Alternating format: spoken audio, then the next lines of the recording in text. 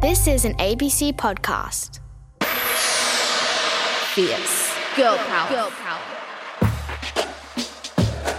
This is the story of the girl who ruled the waves, Layne Beachley, read by world champion and Olympic gold medal hurdler, Sally Pearson.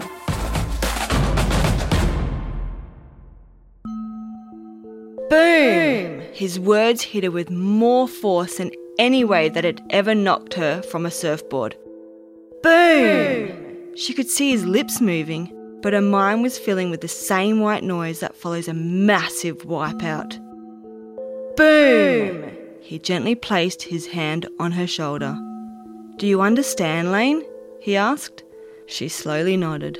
She may have only been 8 years old, but she knew what her dad meant when he said, "We love you, but we got you from somewhere else." Boom. Just like that, Layne Beachley found out she was adopted. Perhaps she should have noticed earlier that the puzzle pieces didn't quite fit together. Her mum, or adoptive mum as it turned out, was part Japanese. Her adoptive dad had fair skin and towered over them. Layne looked completely different. She was tanned with bleached blonde hair and sparkling blue eyes. She was also tiny. Gidget was what they called her, after a famous yet teeny-weeny surfer girl character in a 1950s novel. But at that moment, Layne felt more like Alice in Wonderland, shrinking to the size of a bug and being swallowed by the couch she was sitting on. It would have been a perfectly normal reaction for little Layne to hide like a bug in a cocoon. You see, this wasn't the first time she'd been hit by a tidal wave-like surge of shock. The woman she called Mum, the one who adopted her, had died when Layne was only 6. Boom. If there was anything that was going to crush Layne, that would have been it. But Layne wouldn't let herself be crushed, and she didn't hide in a cocoon. She told herself if her birth mother didn't love her enough to keep her, the rest of the world would adore her instead. In fact, the very same day Layne found out she was adopted, she promised herself she'd become the best in the world at something. Anything. She just wasn't exactly sure what. Layne was definitely one of the sporty kids at school. You know, the ones good at everything they try: soccer, tennis, cricket. If it took a bit of strength, coordination and speed, Layne could do it. But it was the beach that was her special place. Her earliest memory was being plonked on the sand with her bare baby butt on show, squealing with joy as the waves rolled in. She started learning to surf when she was 4. Her board was a foamy, soft and safe, perfect for beginners.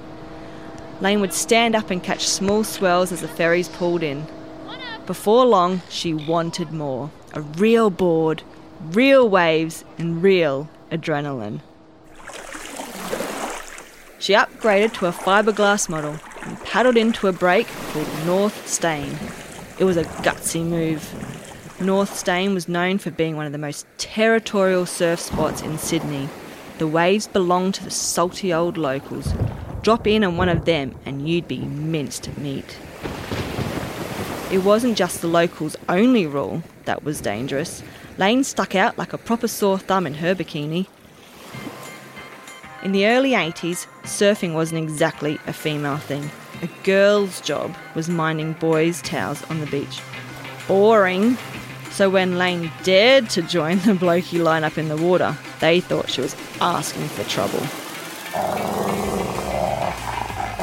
Grrr. The guys growled at Layne like menacing dogs. They tugged at her leg rope and deliberately splashed her in the face. One man yelled, "You're a girl! Get out of the water!" As quick as a wink, Tween Layne yelled back, "What are you doing here then?" Layne came up with a name for guys like those meanies. She called them dream thieves, and she refused to let them steal from her.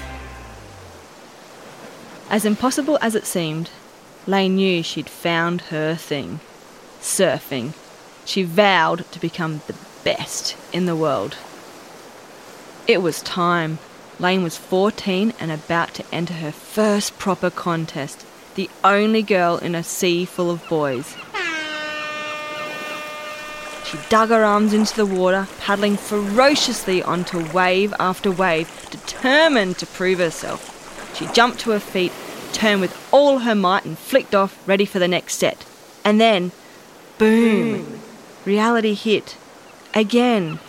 Layne came dead last. Did she really have what it took to be the world's best? Had she been kidding herself all along? You're a girl. Were the dream thieves right? Get out of the water. No, she was no towel minder. Layne dusted the sand off her board and paddled out again. She even thanked the boys who beat her because they taught her a lesson. She obviously needed to practice, and so that's what she did. Paddled and practiced, practiced and paddled, until, boom, she started beating the boys. A sick heat at a local board riders contest turned the tide. Layne scribbled in her diary that night, "I got a filthy left, did the biggest backhand cover-up, then grabbed my rail and came out of the barrel and tried to turn, and my foot slipped off. I was spewing, but it was the filthiest backhand barrel I've ever had." Fresh out of high school, Layne was living the dream. Kinda sorta. She was surfing in contests across the globe, but she could barely afford her plane tickets. She had to work 3 jobs to raise the cash she needed to surf. Shop assistant, barmaid, and pizza delivery driver. Working till 2 a.m, then getting up to surf at sunrise. Crazy! Most of the men had sponsors like surfwear companies paying for their trips, and they easily earned more than 10 times the prize money of the women. 10 times! Totally unfair. Meanwhile, Layne and her surfer girl buddies would hitchhike from beach to beach and sleep inside their board bags because they couldn't afford hotels. But nothing was going to stop Layne Beachley. After everything she'd been through, it was water off a pelican's back. Even as a pro, Layne was always trying to improve. "I surf like a crab," she told one coach. "How do I get better?" She put a finless board on top of her bed and practiced jumping to her feet in one smooth motion. She did it over and over again, every morning and every night until she had it mastered. All the while, dream thieves would be telling Layne, "It's not going to happen. You can't afford to do that. You're not smart enough. You're not talented enough. You're not valuable enough." And all the while, Layne used those words as fuel, telling herself, "I can, and I will, and I am." It just so happened there was no better fuel than the negativity of those dream thieves. I can, will, and I am. After 8 years of missing out on the world title by a handful of points, Layne was on track to make it happen. She'd already won a wave of contests and she could smell victory on the horizon. She was in France, more than 15,000 kilometres from Australia, yet Layne had never felt more at home. The sea had always been the place Layne could go to escape, and in that moment she felt like there was no one else in the world out there but her. She caught every wave like clockwork. Paddle, stand, shred. Paddle, stand, shred. She turned her board so sharply, spray whipped up behind her from the force. As the waves closed out, she flicked off, ready to go again. She was calm, she was cool, she was ready. When the siren sounded and the crowd on the beach erupted, Layne almost didn't notice. "Nouveau champion du monde de surf," the announcer declared. She cupped her ears, straining to listen. "Huh? I don't speak French. What are they saying?" The announcer was declaring Layne Beachley as the new world champion of surfing. Boom! It finally hit her! Layne had pictured the moment a million times, but it didn't happen how she'd imagined. There was no tense final showdown. Layne had just won a basic first-round heat, but her build-up of points across the tour had pushed her into an unbeatable position. She splashed her hands in the water with delight. "Finally," she laughed. "I did it!" It wasn't a surprise. Layne had worked harder than anyone. I will, and I am. She deserved the world title. But there was one surprise to come. A phone call, practically moments after Layne had propped her trophy up on her mantelpiece. "Hello?"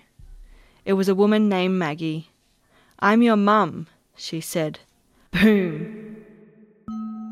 It was another moment Lane had pictured 1,000,000 times, but, again, it didn't happen how she'd imagined. Instead of feeling happy, Lane felt weird. Maggie had given her away when she was a baby. That was the hard thing to understand. Lane agreed to stay in contact with her birth mother, but she didn't get too close. She didn't want to get hurt. Besides, she had more world titles to win.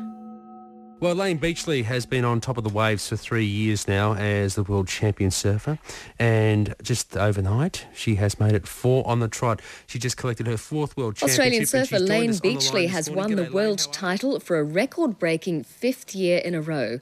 Beachley achieved the feat after her rival... Lane won the crown again the following year, and again, and again, and again. But it was the 6th that brought the most pressure. It was Hawaii, home of the heaviest waves in the world. No biggie. Lane was floating out the back, but she wasn't feeling her usual oneness with the ocean. Self-doubt was creeping in. You can't afford to do that. Not The going voices to of dream thieves were valid. thumping in her head. You're not smart enough. Maybe she should just settle for 5 and stop being greedy. Maybe it was time to give someone else a chance. You can't do it, Lane told herself. You can't break the record. She was panicking. She was floundering. She was losing it. Boom! A familiar sound managed to snap her out of it. It wasn't crashing waves or squawking seagulls. This time it was one of her favourite rap songs booming over the speakers from the shore. The lyrics told her to go for it. This was her one shot. She couldn't miss the chance. The ocean swelled. That familiar wall of green water began to form right in front of Lane. Her opponent was too far out to catch it. It was now or never. Lane told herself again, "You can do it! Go!" She focused and paddled as the water pushed her forward. She jumped to her feet in one perfectly smooth motion. She crouched as the wave curled around her like a cuddle. She was inside the tube, every surfer's dream. Time stood still as the water wrapped around Lane. She was in a never-ending cave with green as far as the eye could see. She could have stayed there forever, except if she wanted to win, she needed to find the exit. But there was no light at the end of the tunnel, just water and more water. "I'm not going to make it out," she thought. "It's over." The crowd thought the same. Lane had been inside the barrel for so long that people were turning away. They assumed she'd fallen off, swallowed by the sea. Then, boom! A hole appeared, and Lane surged ahead towards the open end of the tube. She catapulted out. The crowd was stunned. Lane was too. 10! The judges roared. Lane raised her arms in disbelief. A perfect score and her 6th back-to-back world title. Lane had done what no surfer had done before. She was a record breaker. The best ever. For an unprecedented 6th time in a row, Beachley became world champion. I'll probably start crying. I'm